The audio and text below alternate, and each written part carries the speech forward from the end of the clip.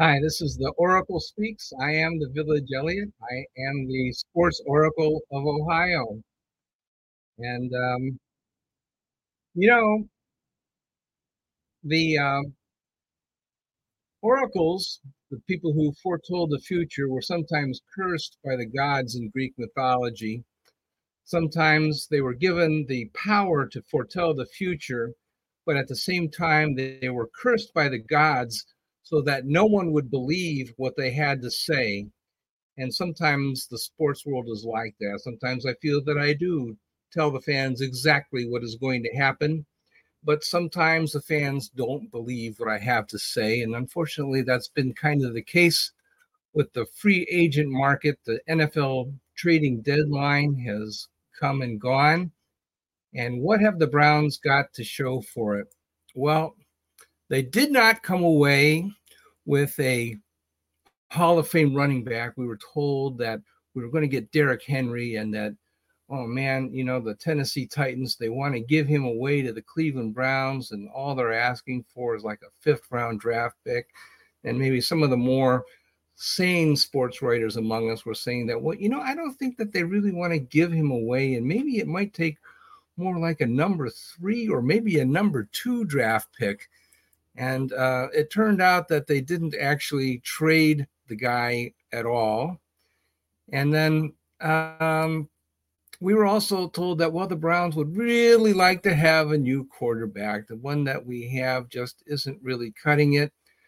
The quarterback that we have, PJ Walker, has one of the lowest completion averages in the NFL.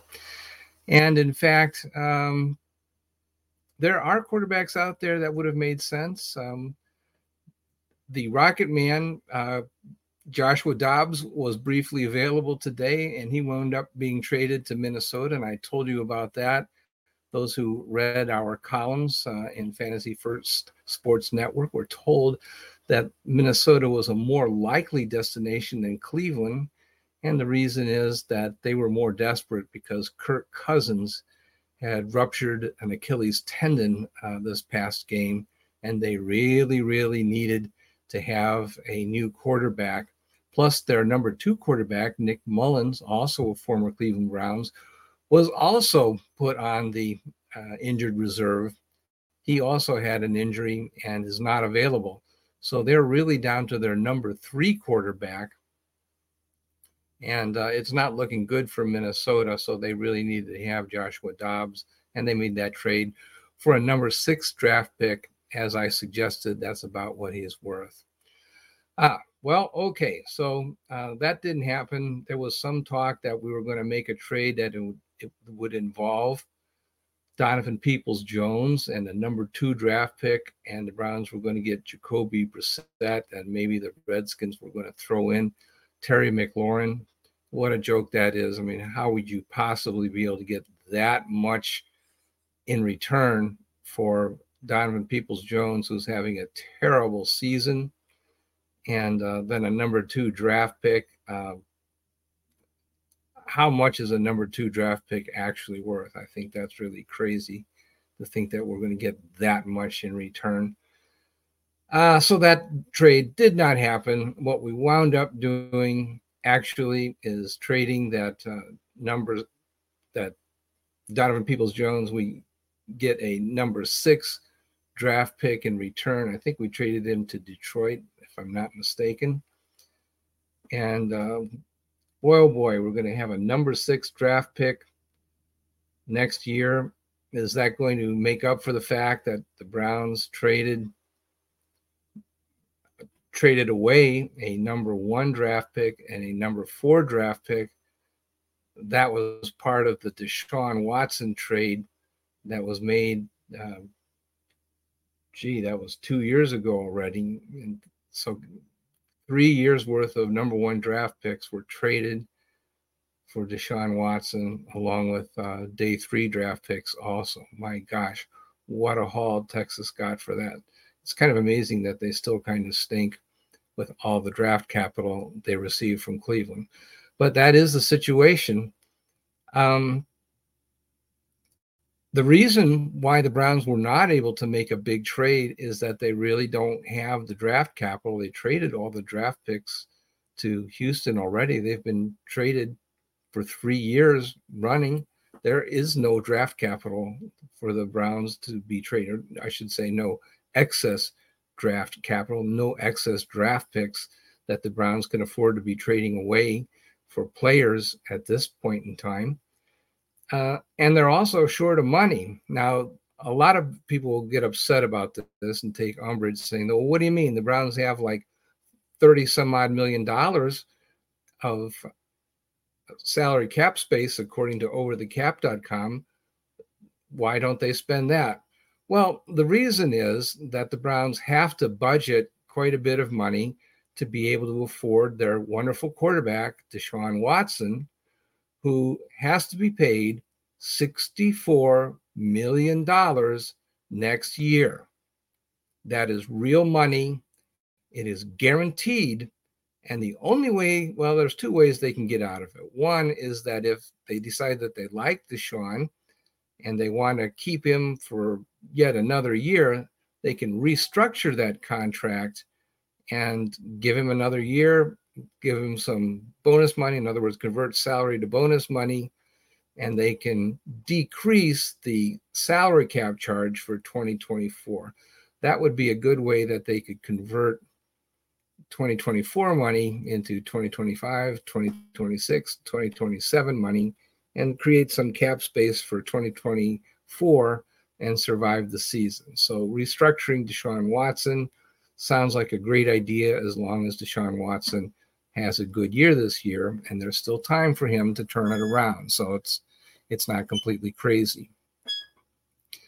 The other thing that they could do, and this is really an extreme idea, is what if Deshaun Watson has a bad season and they feel that he is not playing quarterback in good faith? Well, they could possibly maybe try to find some way to find him in breach of contract, like say that, oh, well, he got into some trouble with character concerns that he did not tell us about at the time that he signed the contract. There were legal issues that we were not aware of, and try to get a court to find Deshaun Watson in breach of contract and void the out years and get out of it in some way, try to make a settlement, in other words. I think that's probably unlikely, given that the Browns were generally aware that there were legal problems when they signed the contract. And, in other words, there were a number of allegations that they were aware of. And if you find one or two extra ones, I don't know if that makes a material difference or not. I'm not a legal expert, so I can't say for sure. But I would tend to think it would be very difficult to find Mr. Watson breach of contract. I'm not a lawyer, I'm not an expert. I just don't know that I think it's very realistic to try to wiggle out of that massive contract. It would certainly be a tremendous legal battle if they decided to go that way. I don't think it's probably not realistic. So what have we got? We've got a number 6 shiny new draft pick for 2024. That's the big haul from the trading deadline, which is come and gone as of 4:00 this afternoon. That's it. Now, they also made a few minor personnel moves that did not directly involve trade.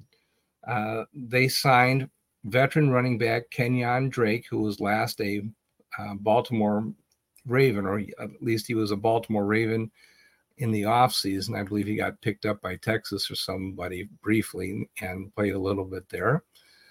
And they also signed tackle Geron Christian. I hope I'm pronouncing his name right. It's Geron is his first name, Geron Christian, and wide receiver James Proche. Now, you will remember James Proche as a Baltimore Raven. He's a wide receiver and also punt returner. And that announcement was made actually earlier this afternoon. And I did publish in writing an article that says, well, I don't know that he's that great of a wide receiver, but since he is a punt returner, it may suggest that Donovan Peoples-Jones is on his way out, and that, in fact, turned out to be the case. So I did publish that, did predict before it happened that Donovan Peoples-Jones would be on his way out later today, and that turned out to be a correct prediction.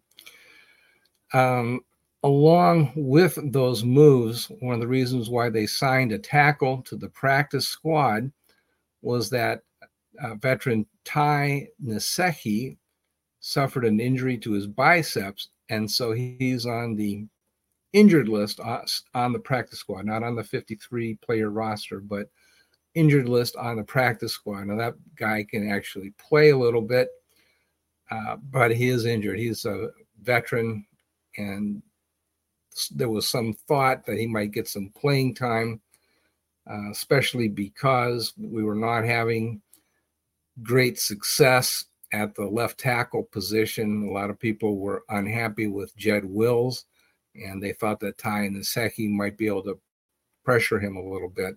That appears to be not the case, but they did sign another guy for the practice squad.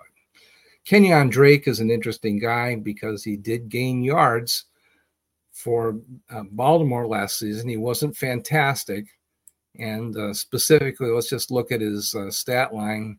And he actually played for, holy cow, he played for Baltimore, and he had 109 rush attempts and produced 482 rush yards, and that comes out to 4.4 yards per attempt, so that's not half bad. And then he also had 17 catches and 26 targets last year, and that comes out to be 65.4% catch percentage, which is below his career percentage of 72.9%. So we think he can catch the ball out of the backfield. Generally, he's not fantastic, but yeah, he can do it. And so he had 571 yards from scrimmage last season for Baltimore. Not half bad. He also, I think I might have misspoke. He, according to ProFootballReference.com, he had 2 games for Baltimore this season and had only 1 rush attempt and didn't make any yards. I thought that he had gotten picked up by one other team. That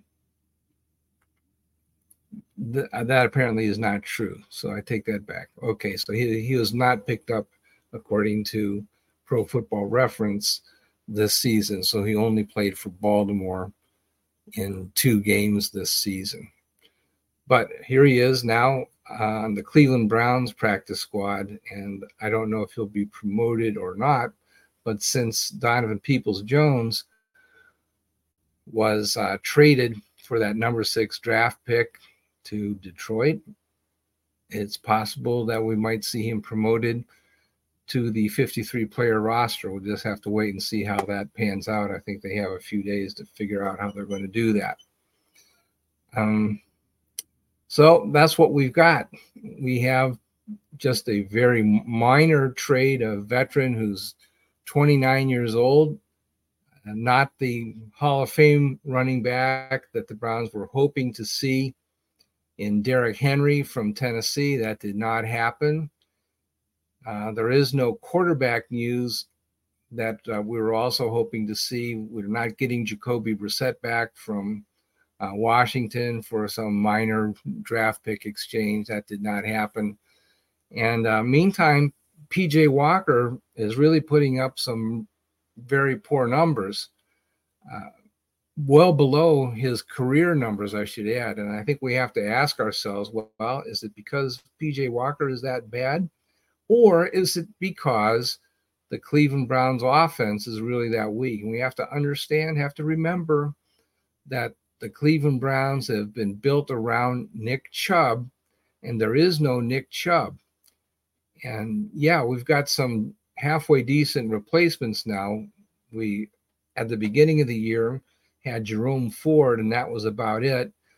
And since then, they've added Kareem Hunt, and they've added Pierre Strong Jr. That has made somewhat of a difference. There's now some balance to that bench. I wish that those guys had been there all along, but it's now looking, like if Nick Chubb were still here, that would be a running back room. Now at least there's some depth there. We don't have the bell cow, obviously, but there are some credible running backs there. And if they were to get some minor success out of Kenyon Drake, then you could have some running back by committee and at least put a alternative to throwing the ball every down, which is probably a lot to ask for a third string quarterback. I think tomorrow I'm going to talk about whether the Browns have made the right decision to go with a complete unknown in P.J. Walker. They gave up on Dorian Thompson-Robinson after one game in Baltimore. Remember that they were thinking that Deshaun Watson was going to start, and then like 2 hours before game time, they decided he was not going to be able to go. They said, okay, DTR, this is going to be your game to win or lose. So they just handed in the ball, and he had a terrible game. And they said, well, okay, that's enough time to evaluate a quarterback. I think we're done with that. We need to get a new quarterback and start him over DTR. And remember that they played Baltimore, who is currently ranked number 1 in the NFL in defense. And that is just so Browns to give up on a rookie quarterback after one game against the best defense in the NFL. But nevertheless, that's what the Browns do. And I think tomorrow we'll discuss whether that was the right move, or maybe what they should be doing is going back to Dorian Thompson-Robinson, because we just haven't seen results from P.J. Walker. It's not that P.J. Walker can't play, but the results are just not there, and there's really no reason to give up on the rookie quarterback who they believed at the time was distinctly better than Joshua Dobbs, who turned out to be a very capable quarterback, did a very good job with Arizona over the first however many 6 or 7 games, and is now going to be probably a starter in Minnesota. So that's, I think, what I'm going to leave you with. We'll talk about that some more tomorrow and maybe come up with some additional predictions about what we'll see later in the week and later in the season, and what we'll see from Deshaun Watson and who in the world is going to replace Donovan Peoples-Jones. That's a tough question. So I hope you guys are having a great week. And it's a bit of a struggle, I think, to be a Browns fan right now. We didn't get what we wanted at the trade deadline. We told you it might be a little bit disappointing, and unfortunately that prediction turned out to be true. We'll have to see if they can find a path forward despite that. There is no other choice. They're going to have to find a path forward with the players that they have now. So have a great day, everybody. Oracle out.